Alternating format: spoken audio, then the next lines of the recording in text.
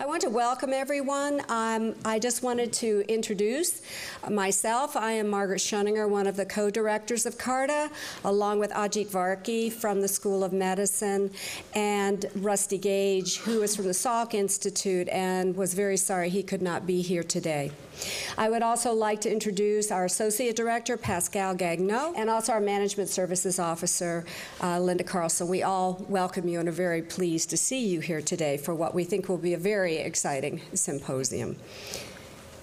I just wanted to explain a little bit about what we are and what we do. CARTA is the Center for Advanced Research and Training in Anthropogeny, and anthropogeny is a term used for the investigation into the origin of humans. And the person organizing the symposium today, Dr.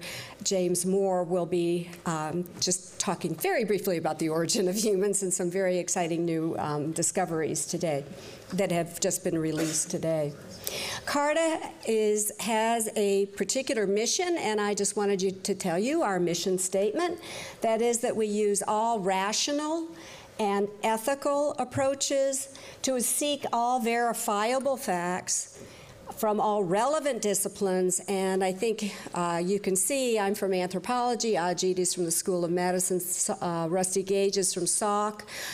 We are from all across the map. We are from all relevant disciplines to explore and explain the origins of the human phenomenon. I want to give a special thanks to our major sponsors, the G. Harold and Lila Y. Mathers Charitable Foundation, and especially to the director of that foundation, Mr. James Handelman. I'd also like to thank Annette Merle Smith, who has helped with funding these symposia. And again, a special thanks to Pascal Gagnon and to Jamie Simon of the Salk Institute for these glorious posters that we have. We'd like to thank our MSO and Linda Carlson and Amy Patterson, who is our administrative assistant, who did a great deal in putting this together today.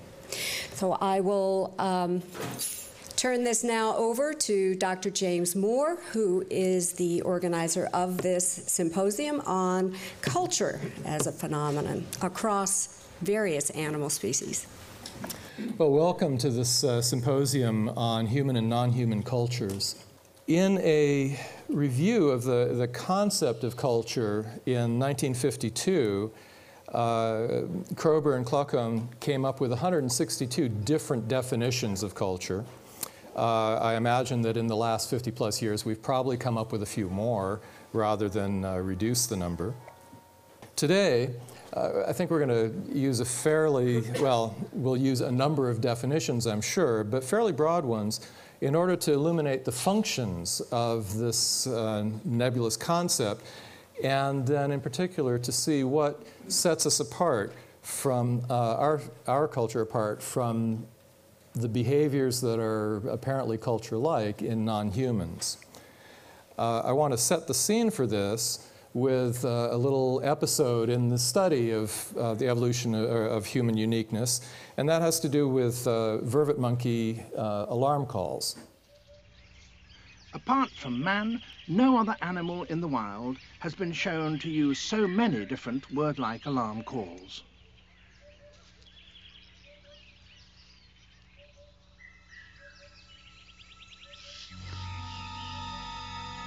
A call that means danger from the air.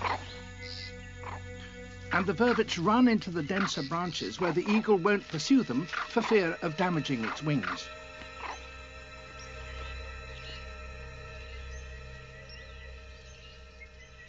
From the safety of the thorny branches, the vervets scream furiously, and one is even brave enough to launch a lightning attack.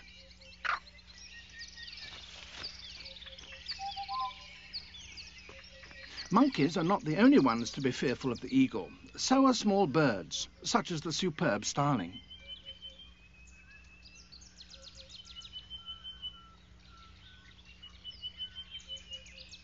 Vervets understand the starling's vocabulary. The bird shrieks a warning, "Shh! Danger on the ground," and the monkeys repeat it using their own term, and everyone runs for it.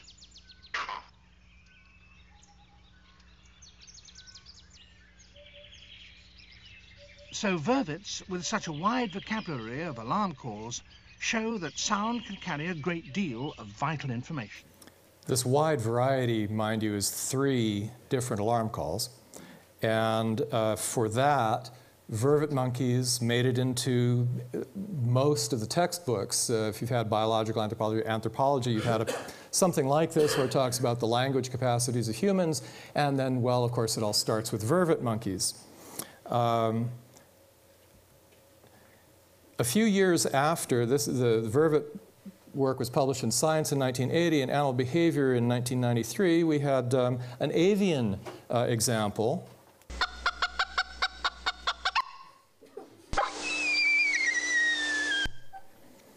Oddly, this paper has not made it into the textbooks and is not as widely known, maybe because they only have 2 different predator alarm calls rather than 3.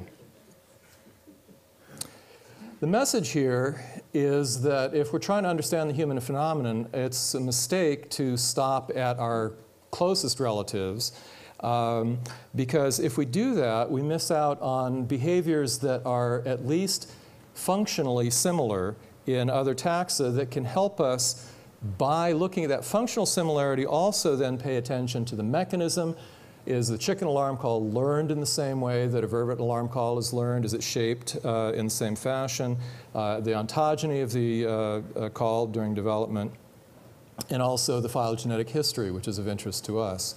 So by looking across a wider variety of species, I hope to encourage the approach to looking at all 4 of these levels of explanation, these types of explanation, to better understand what is it that really makes ours quite different.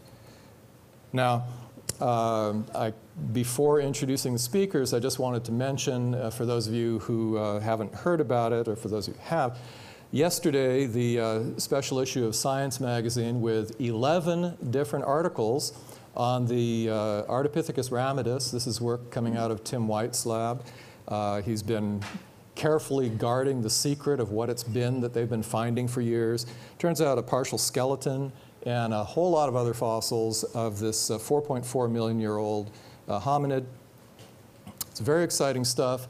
It looks like the common ancestor of humans and chimpanzees was not a knuckle walker, didn't look like a chimp, was a biped. They're making the case, and I take this opportunity to just point out the forest there. That's a modern forest that, based on analysis of fauna, fossil plants, phytoliths, that's sort of the habitat it's thought that Ardipithecus ramidus lived in. This is where I work in Tanzania. So I'm a happy camper right now. All right. We're going to start off with an overview of human cultural universals by Donald Brown. Rupert Stash was going to talk about cultural reflexivity. Susan Perry looking at cultural traditions in capuchin monkeys. Tim Wright, who is not on the original schedule, but we're very glad that he could make it, is going to address parrot dialects. And that's a special privilege because Tim was a graduate student here, and just a couple of years ago, I was on his committee. It's been more than a couple. We'll have a break then, and the refreshments are outside. Peter Tyak talking about vocal learning in parrots and dolphin. His major research is in dolphin, but he's going to address the comparison with parrots. Hal Whitehead, sperm whale cultures. Andrew Whiten on children and chimpanzees.